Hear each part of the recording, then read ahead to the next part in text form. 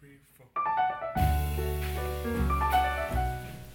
The National Museum of Contemporary Art, or EMST, in Athens, Greece, started its operation in 2000. With help from grants and funding, EMST was able to begin moving into a permanent museum space by 2015 and opened fully to the public in February of 2020. This museum is the first of its kind in Greece, as much of the museums and culture are focused more on ancient history or foreign artists. Curators Daphne Vitali, Pandi, and Elena Ganiti are focused on the areas of painting, sculpture, and engraving, while Stamatis Schizakis curates photography and audio-visual works.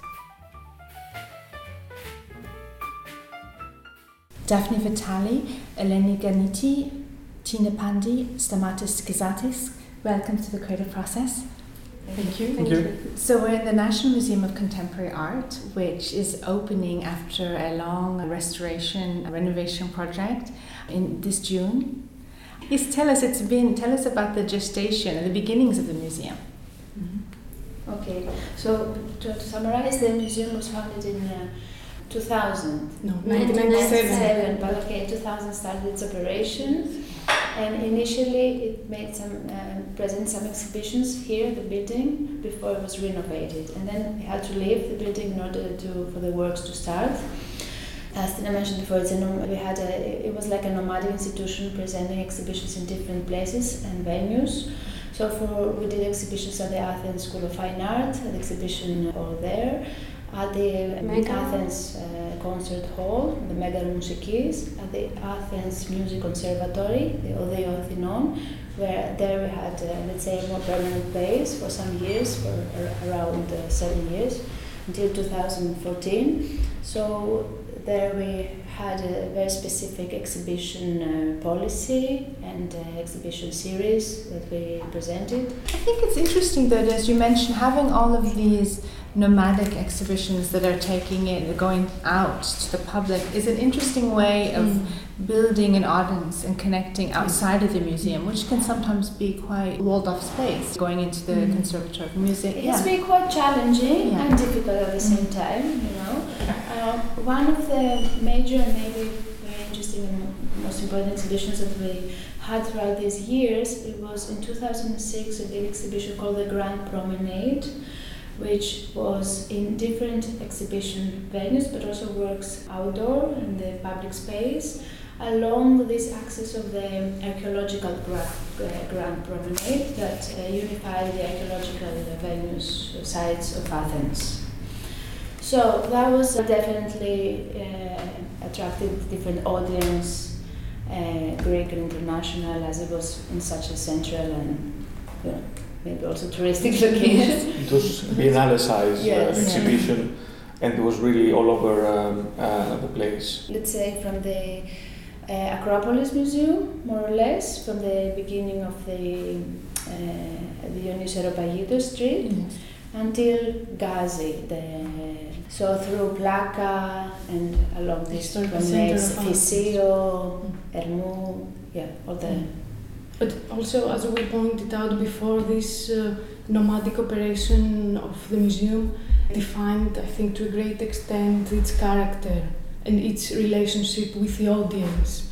And the lack of a permanent building also didn't allow us to present our permanent collection as a permanent one. So this is one of the particularities of the museum, that exhibitions and collections have been developed in parallel, somehow in a reciprocal relation, because up to now the collection has been presented only through temporary exhibition. There have been major ones such as Art of Politics, but also many works have been acquired through our exhibition policy.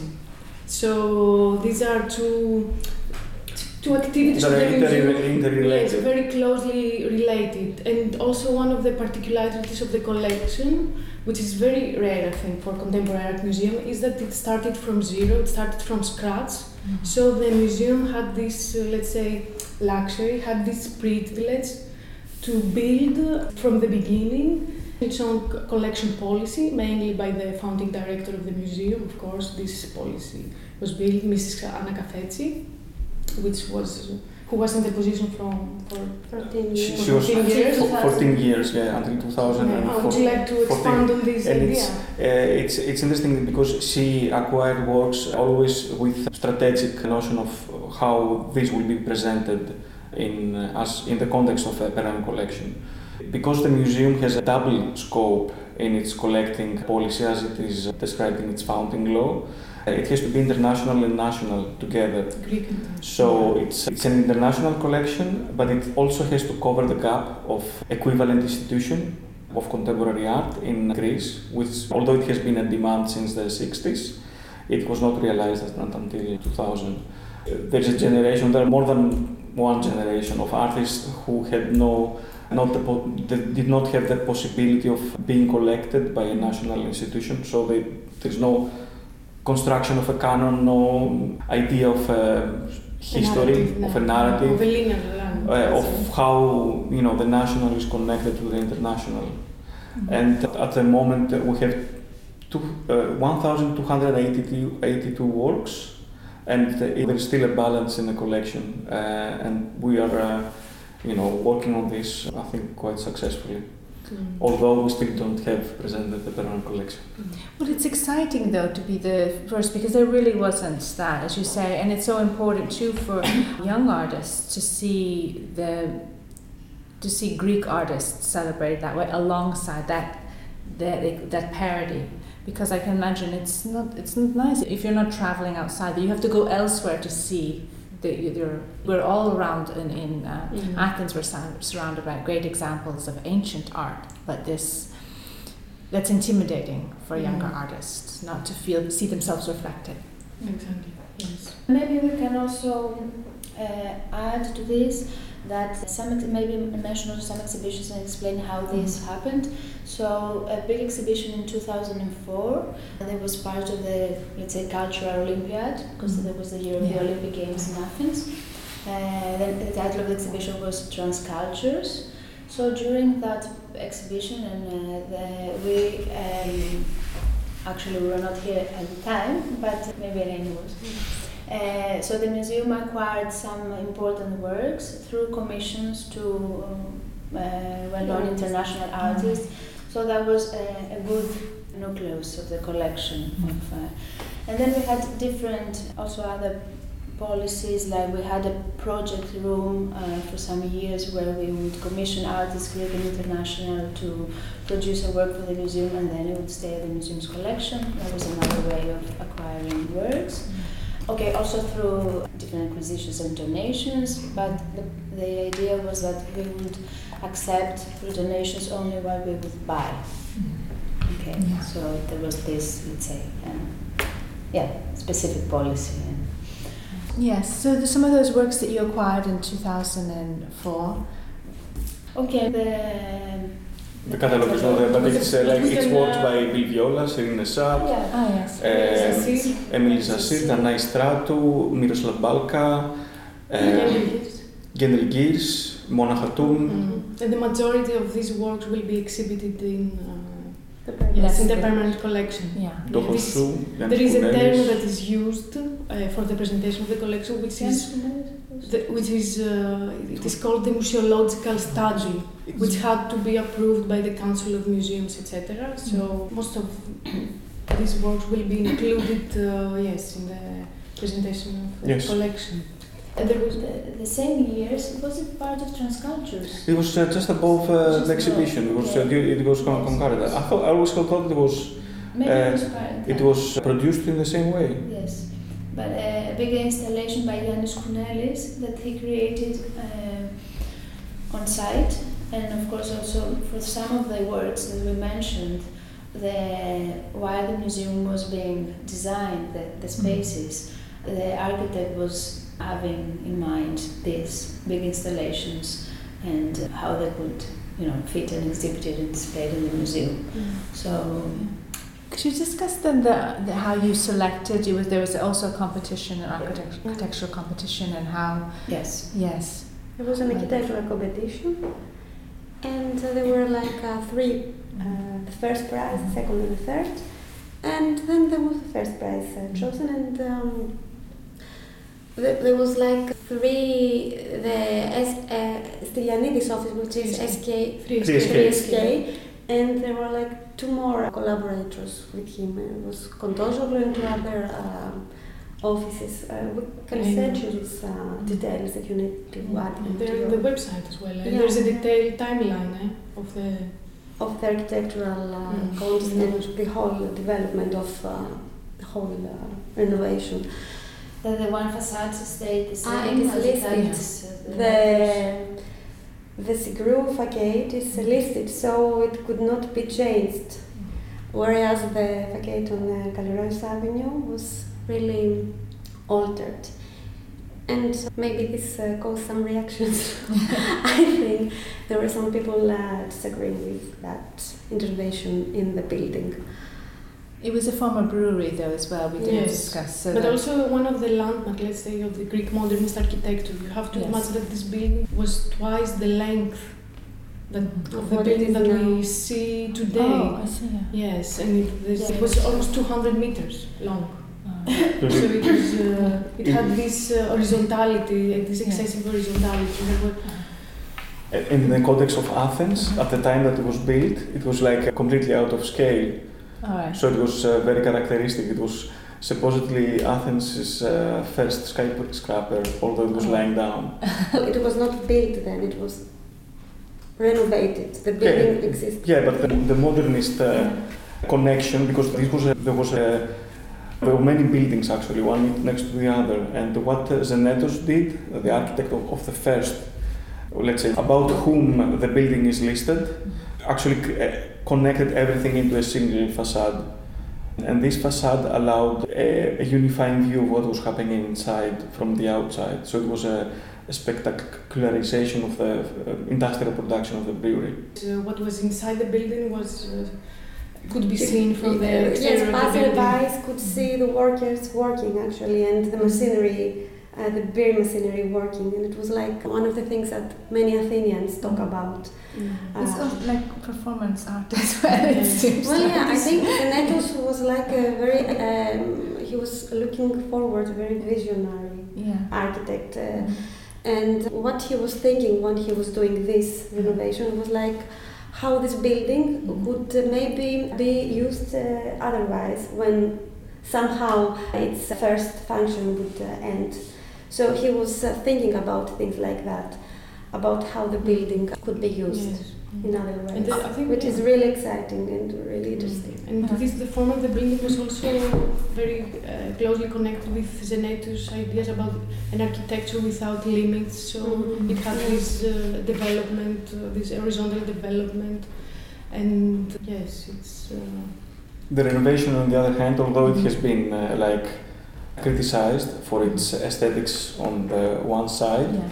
On the other hand, it's very functional, and the important point of the winning proposal was that it actually created one more floor in the building, so it extended the exhibition space greatly more than any other proposal. It was very interesting, and it's also very functional in the way that works can come inside from a loading bay and spread all over the exhibition floors directly without any problem. So it's a very functional building in terms of very contemporary. Very contemporary as well. No, but it is important because there are some buildings, you know, they are beautiful, but they're not properly designed for what they're supposed to do, or they don't waste space. So this is a very good, very practical renovation. And just going back to, and I like that the practicality and everything, that's good, honouring the works of art, because you are collecting, you need space for all these things you're doing. And I wondered if you had, or going back to honouring Zenetos' design, thought of bringing artists in, or even observing the work of curators to see their creative process live. It's an idea. I don't know about it. Sometimes it depends on what kind of artist you are. I think it's exciting to watch maybe Jackson Pollock style. But other it's so dance. Yes. Others so it's very So we're talking about your collection. So which areas? Do each of you are curators for separate sections? Yes. Yeah. Tina and I are on the same, let's say, section. Mostly paintings and 3D and objects and sculptures, installations. I'm new media and photography, Curator. and also the acting registrar of the museum. And I'm a documentation curator, which is mainly with archives, Right. artistic archives, and researching whatever needs research, Yeah. collection exhibitions. It's very interesting. We're at this moment where, I don't know, curators are becoming honored as, I don't know, do you ever consider yourself as artists? As you are working with, you're arranging exhibitions, let's talk about your creative process. Okay. Through exhibitions? Yes. Well, maybe then we can talk a little bit about the exhibition series we Yes. had and how, which was somehow developed by the first director, Anna Cafezzi. And so the idea was, as we also mentioned before, to present the permanent collection and the works we were acquiring through thematic group shows. That was one idea. So, like the Portraits of Art, for example. Then other thematic group shows, of course, and then we had another series of retrospectives of mainly Greek artists, historical artists, and then shows and, let's say, Mid-career. Mid-career Or emerging, shows of really. international artists, but not so much retrospectives of international artists. And also, we also presenting the work of younger artists in mid-career shows. And through survey shows. Through 2 survey shows. Through present tense and... that is a group. I'm talking about... Are you talking about solo? The Okay. solo. George Rivas, Severino, Veroni, so different mid-career artists that they did a solo exhibition. And then, yes, throughout these years, we had 2 big group shows with Greek artists, only Greek artists, in order to really see and somehow put together the artistic creativity in Greece in the last year. So the first exhibition, the present tense, somehow showcased the work of artists that already had, let's say, an activity, creative activity in the last 10 years, maybe. Whether the second exhibition, which was called New, Young Generation. Afresh. A young generation of Greek artists that was translated from. It was mainly artists very, very young that were just starting to show their work, and it was more a bit the opposite than the previous one, to show what's coming in the next decade instead of documenting what was going on in the last decade somehow. And for both exhibitions we did some open calls, so we received many portfolios by Greek artists, and that was a process, creative, and also quite demanding at the same time, because we had to go to, let's say for the the first exhibition was like 500, for the second it was like 7,000. Almost 1,000. Almost 1,000. Almost one. Portfolios. Oh, portfolio. Yeah, that's different. Not just works of art, portfolios. 33, 35 artists and collectives. Yes. Yes. So that's a little bit the way the process of exhibition making and series, and then it depends on the exhibition, the way also your work. So sometimes we're working more curators together. We co-curated the bigger shows. Or for the most historical retrospectives, maybe there was more work with the archives in the museum, the historical archives. We also work closely with the artists, especially when they're based in Athens, but also internationally. But especially when we do a solo show, we work quite closely with them. So something is almost commissioned, or it's taking shape. You have an idea where it's going, but it's happening. When you say work with artists, So I didn't get when you say work with artists, You've given them a theme sometimes. No. For the thematic group shows, and we do give the exhibition proposal, project, and the idea, and the framework, and the conceptual framework of the exhibition, and we work together either to find an existing work or to produce a new one, also depending on the budget of the exhibition. But for the solo shows, we mostly concentrate on their research and their themes, and we try to identify what they also want to present in this specific exhibition in order to create the narrative for each exhibition.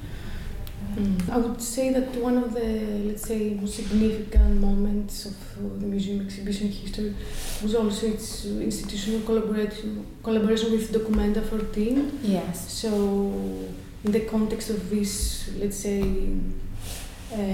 dual displacement and relocation, we presented a large part of our collection in Kassel at the Museum Fridericianum as part of Documenta 14 in an exhibition titled Adidoron. Adidoron is a Greek word that it's mostly a religious term, and it means countergift. A countergift, a gift that's given back, and in return of another gift. Yes, and this was closely related with a curatorial idea that we had that had to do with the linguistic term adidania, which means the returning loan. It has to do with the wandering words, the words that come back to the language where they come from. I love this idea of the wandering words. Yes. Yeah.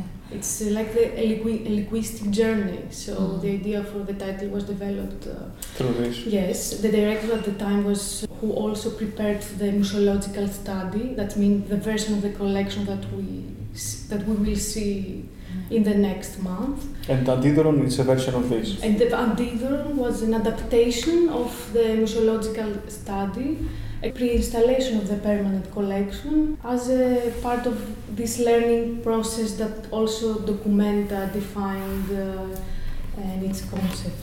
Would you like to add from Greece?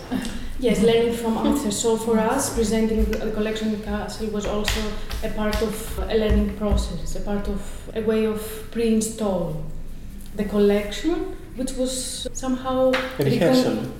Which was somehow also recontextualized in relation to the new institutional framework, which was the collaboration of Documenta, and also the building that we present. The collection was this historical building of the Museum Fridericianum, which is considered as one of the first European museums, which function also as a library, etc. And so we're also maybe related to the idea of the museum, because museum comes from muses who resided on the banks of Ilissos. So we are also on the bank of Ilissos, which is a river that doesn't. It exists, but it's submerged. So it's an underground river at the moment. There are thoughts of uncovering it, but it Kalirois, the street of the central entrance. It follows the path of Ilissos. So it was a very interesting mutual relocation. But I wanted to go back to the creative process, because your question was about that, and in relation to what Daphne said, there are different levels of creativity and there are limits to what can be the creative process, because it always follows the type of exhibition or maybe, of course, a curatorial practice of each one, but also the aim of the exhibition. So sometimes we have to be more specific or be creative within the specific context of scientific, not regulations, but deontology. We cannot create something the way we want. Although sometimes we wish we could, we have to stay close to what we believe is right. You mean you can't? Well, sometimes you imagine a sometimes, piece and the artist only brings it here and you think it can go here? Yes, but we have to, I'm not really sure if I understand this, but sometimes you have to maintain a balance and to maintain history. Sometimes you're tempted to interpret something as something that it isn't there, but you have to stick to what's the truth. And sometimes you are free and you are carried away by the artist in the collaboration. So this is it's creative in a very different way. I'm Pearson Brown, a student at American University. I'm majoring in an interdisciplinary degree which combines communications, legal institutions, economics, and government. In addition, I am minoring in art history and pursuing an advanced leadership studies certificate. With the creative process, I am an associate podcast producer focusing on curation, museum education, and sustainability. As someone who is hoping to enter the field of curating contemporary art, I have appreciated what the curators have to say about their creative process. Working with contemporary artists is unique in that the artists are still able to work with you and have input on how you exhibit their works. The museum's current exhibition, Visualizing Humanity, shows exactly how powerful this can be. By collaborating with artists to show the current reality, this exhibit speaks to the challenges the world is experiencing in the struggle to provide necessary human rights to all individuals. Using art to express these struggles allows viewers to better connect to issues that may seem distant to them, or, for others, all too real. The 62 artists that they have brought together for this project have created something important and vital for both creative expression and progress. EMST is providing a great creative outlet for artists who may often be intimidated to enter the field when surrounded by artworks and ruins that are seen as incredible marks of human progress. However, contemporary Greece has been through a lot both internally and externally, and artists need a place to process these events and express themselves together. By working thematically rather than chronologically, EMST is able to provide a new type of museum for Greece, focusing on what visitors are feeling and experiencing right now, rather than the great history of the country. Even without a building, these curators were able to establish something meaningful for the residents of Athens and visitors from all over. Now that their space is defined, they have continued to flourish, taking cues from other contemporary museums and offering services and learning opportunities that are unique to the Greek experience. EMST has created something beautiful. I hope that their work inspires other countries with similar rich histories to designate a space for contemporary artists to work, learn, and create. If you're just joining us, we're talking with Daphne Vitali, Elena Ganiti, Stamatis, Schizakis, and Tina Pandi of the National Museum of Contemporary Art in Athens, EMST. And also maybe we can also talk about this exhibition series. There was a different creative process.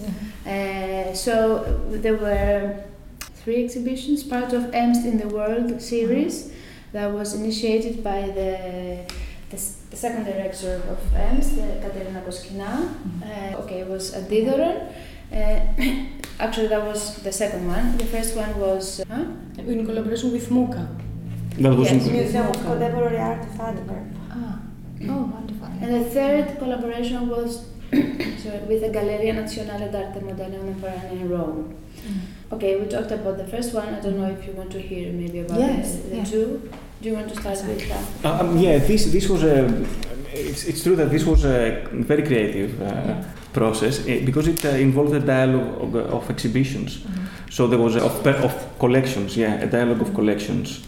And Bart de Baer and Jan de Vre, who were curators, the director and a curator from Antwerp, became involved with us on specific works and artists and practices from their collection to our collection. And we tried to make groups of 3. There were many ideas coming up, the way we brought the works into dialogue, like new concepts or things that we didn't thought about before. So we structured this exhibition according to these ideas that came up. For example, visual thinking or thinking visually. So we thought about Pia Davou, who's a Greek artist, working with cybernetic ideas and concepts of form. And we thought that from Antwerp was also trying to paint thoughts and dreams that were not quite easily put into words, but the images were much better in dealing with this. With Alektina Kakidze, who was her practice involved more media, reflections on media, and this was a work about a fake TV station. Mm-hmm. So that's an example of what was happening here. And it's interesting because this exhibition was presented here and then it traveled to Antwerp in a different version. So and in different ordering? Not a different ordering, but there were some additions or changes in works, because this had to be put in a different space and over time. So it was a very small space over a very long period of time that the works were changing, whereas we had all of our temporary exhibition spaces opening to the public for the first time with this exhibition.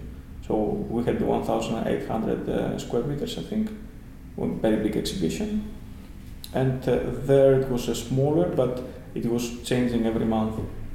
So it was a very interesting idea. It's interesting as you bring up sequencing and really leading the eye. That relates also to editing and all this. And I do think that I hadn't always thought, because we didn't always know the names of curators, and now they're becoming more prominent. But I do think it is an artistic activity. If it's related to like editors or like film editing, as you direct the eye, we wouldn't experience a story if you go to a museum. Exactly. It is a storytelling, but it's not a fairy tale. Yes. No, but it is. If you put things in a different sequence, it completely changes our experience of it. And yes. And also, I think I'm going back to this notion of nomadic. I think this nomadic structure of the museum allow us to think the collection not as a very fixed structure, as a very fixed entity. So I think it helped us a lot to consider the collection as a more discursive, let's say, platform with different kind of possibilities. Maybe it was used in a way as a tank from which you could draw and create different exhibitions and see different correlations. And so the collection as a set of reference that can be reinterpreted each time a selection of it was presented. And so that was the aim also of this exhibition series somehow. Yes, but it's very close to how we worked as curators during this last decade. It defined a lot our curatorial work, which also It also allows us to see, sorry Daphne, the museum as a constant flux and not as a closed or very structured institution, because it changed internally very often, or even the idea of the museum changes and it's contested from within by changing directors, by changing collections, by changing locations, by changing politics, by changing the way that the collection will be exhibited. So this is also very interesting. But I think Daphne... No, I wanted to say exactly that maybe the previous years we were in different also institutions and venues, not so much institutions, but also in Athens, whether since we came here in 2015, because we couldn't open the museum yet due to all these financial bureaucratic issues, the aim was to show the collection internationally and to have these exchanges with different institutions. So if the third exhibition and collaboration within this EMST in the world was this collaboration with the Galleria Nazionale d'Arte Moderna in Rome, which has a bit of a different process. So instead of having a very specific exhibition space, that would have been given to us at the museum, we decided to make a dialogue between the collections, so bring some works from the EMST collection in Rome, the Galleria Nazionale, and put them in dialogue with the permanent collection there. Which again, it's a collection that it has been a new display in the last 2 years from the director of the museum, Christiana Kollu, that has been the director there since 3 years now. In this already thematic exhibition of the permanent collection of the Galleria Nazionale, titled EMST, Time is Out of Joint, we created this exhibition that was called La Verità è sempre un'altra, the truth is always another one, or a different one, a dialogue between two collections. So we can talk more about it, but Okay, just briefly, so the nucleus started as the idea to bring some artists that had lived in Rome in the late 50s and early 60s.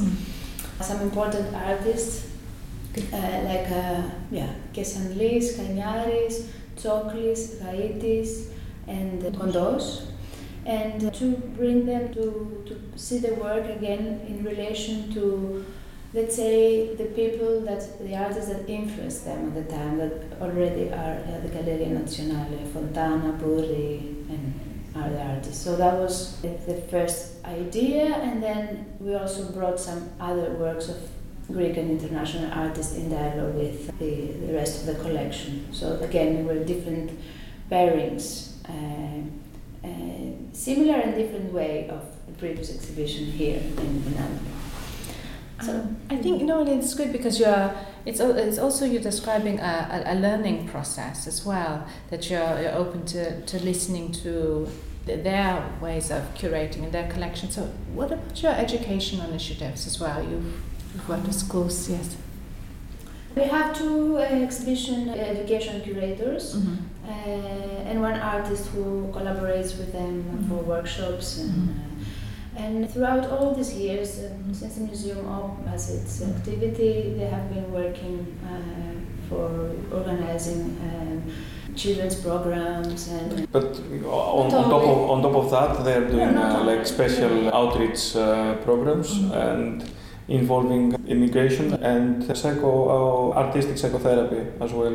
It's a program of artistic psychotherapy. This activity is part of the educational program that is called EMST Without Borders. Yes. Medicine, art medicine, really. Yes, in a way. Yes, in a way. Yes.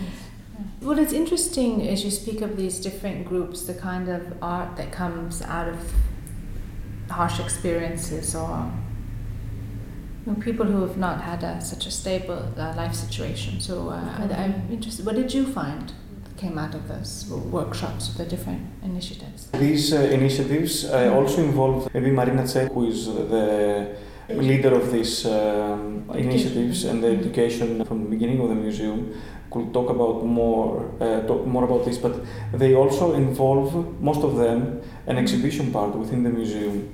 This is a very important process for these different groups of people who might feel excluded from the museum. They suddenly, this is overturned, and they work together with us sometimes.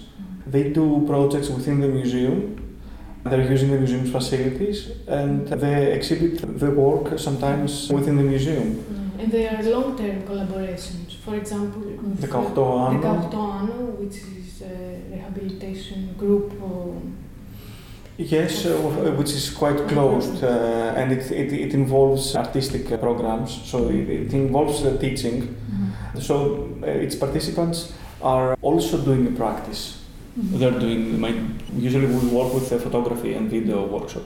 Yeah. So they do projects here and they together, sometimes with us or sometimes in conjunction with an exhibition that's already been seen. This one, for example, involved a parallel project. They also have, let's say, their own exhibition space at the museum and also working space. So there is a mezzanine floor between the ground floor and the first floor. Also there are their offices there, but there's also a place for workshops, but also for exhibiting. So we have used that space for the presentations of what they have been doing with. And you have done performances as well? I think yes, there were. Yes, on different occasions, either presentation, performance, or in the context of exhibition. A few times in the context of exhibitions, within an exhibition. But we haven't collected yet any performance. We have an extensive video. Yes.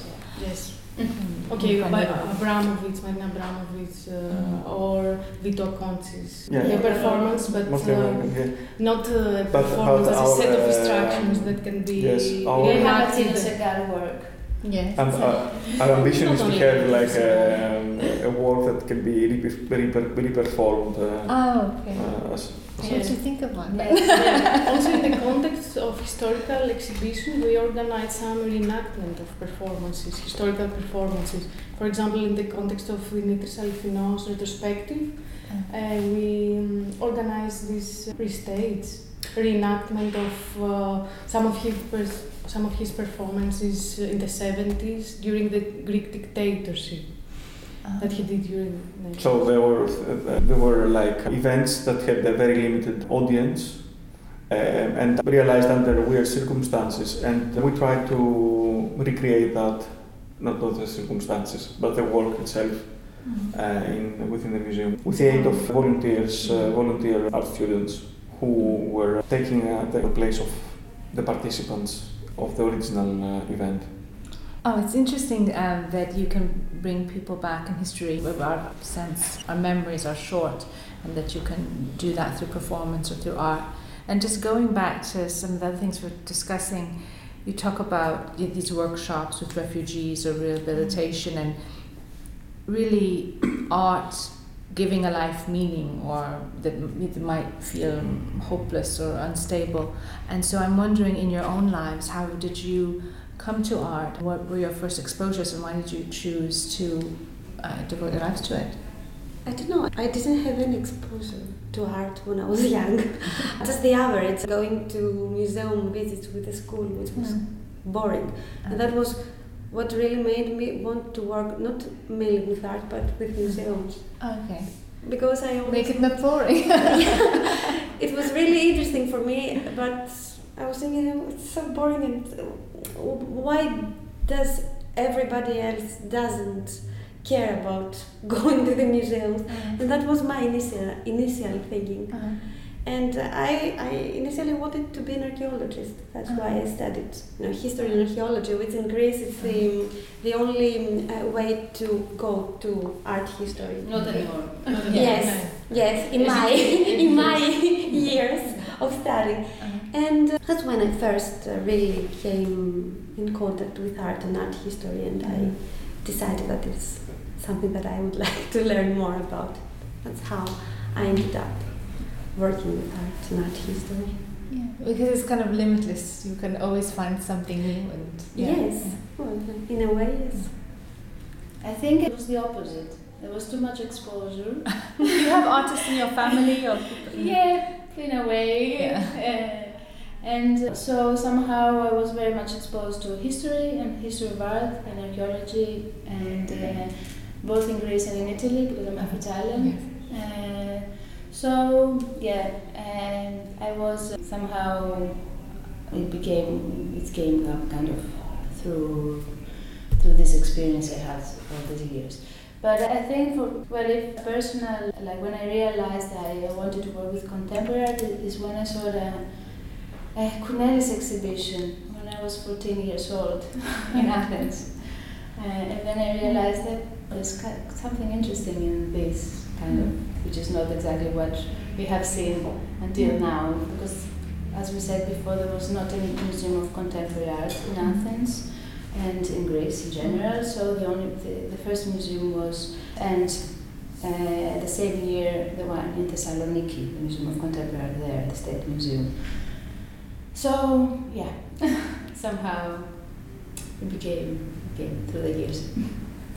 Yes, I think for me it was a combination of different factors and parameters, which had to do also with the family environment, but also with a very stimulating school environment in the early years of my education. And from the beginning I have a very strong, strong curiosity for art, literature, etc. So I think during my childhood, yes, it was a combination of factors that somehow cultivated my desire to study art history, which at the time, as Elena said, didn't exist as a separate discipline in Greek university. You had to study archaeology, history, and then to continue at a postgraduate level Specialize if you want. Yes, to art history. Yes, let's not mention what was the status for contemporary art. It was it didn't exist. It didn't exist. Yes, in the university. Yeah, we haven't spoken about the long shadow really of ancient Greek art. It's so rich, and I can imagine it's quite hard to come out from under it. Is that how you felt it was? Yes, I think it's something that we have to deal with as students, as professionals, how archaeology dominates everything and defines the dominant discourse and paradigm for us. It's true. For everyone in the cultural field. Yes. An example is that in the public sector, as workers, we're treated as archaeologists. Yeah. It doesn't exist this specification for curators or art historians. We are considered as archaeologists. So you have the new media archaeologist here. Your experience. I have an example. I was reading about the life of an artist, of a Greek American artist called Peter Vulkos. Have you heard of him? Yes, He's very important in America. He's not very known in Greece. Who didn't have any exposure to art until after the GI Bill. He could study, and he decided to study art. And he didn't really have any reason to do it, but it was free, and he thought he would do this. And he didn't want to start ceramics. And when the first time he touched clay, he was so amazed that he dedicated his life to it. So I also didn't have any real exposure to art or art history. I think I didn't really know what it was when I chose to study in the university. I just took a module, and then within the year I changed my course to art history. So before you were doing something else, or? I was not really. Yeah, I was not really. Yes, but it's interesting that you brought up literature, because you're noticing a number of people, or I notice.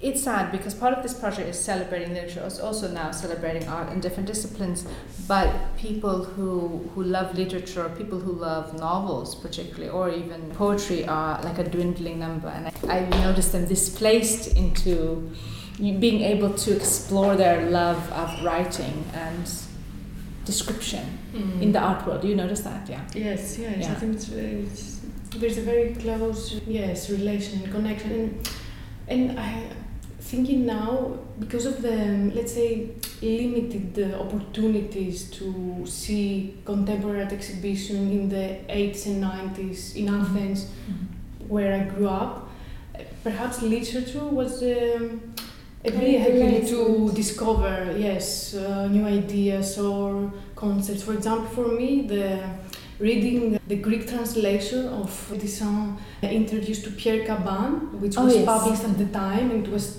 translated by Kyrillos Salis, was a very definitive moment, for example. So it was through this... through reading. Through reading at the beginning, because it wasn't a very flourishing art scene. Yes. In the 90s in Athens. You couldn't say that. It was the National Gallery organizing some significant exhibition, but apart from that, it was a very limited exhibition activity.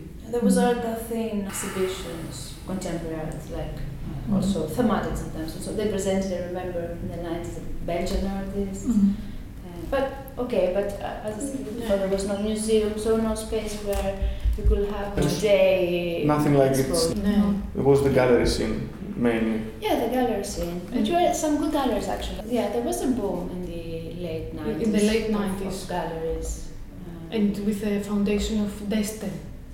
And somehow it influenced the young generation at the time. Also that exhibition in 1998, a big presentation of the Deste collection, the Dante Joanna collection. Everything that's interesting is new, was in part of the show. It had an impact, I think, in the art scene. Well, it's important, as you say, you need spaces like yours, you need museums to really give artists or give the general public permission to enter into these dialogues. When they don't feel they have a space, it puts a lid on their creativity, because artists can be sensitive and it needs acts of courage to go into the world. So it's wonderful what you've done here, and what we're looking forward to the opening in June, and you're continuing, I guess, traveling exhibitions, but you're EMST in the world, EMST at home and EMST in the world. Well, thank you for adding your voices to the creative process, for illuminating artistic practice, and for inspiring the next generation of Greek and international artists. Thanks so much. Thank you.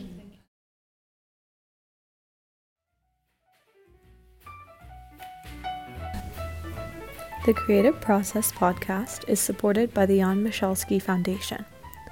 This interview was conducted by Mia Funk with the participation of collaborating universities and students.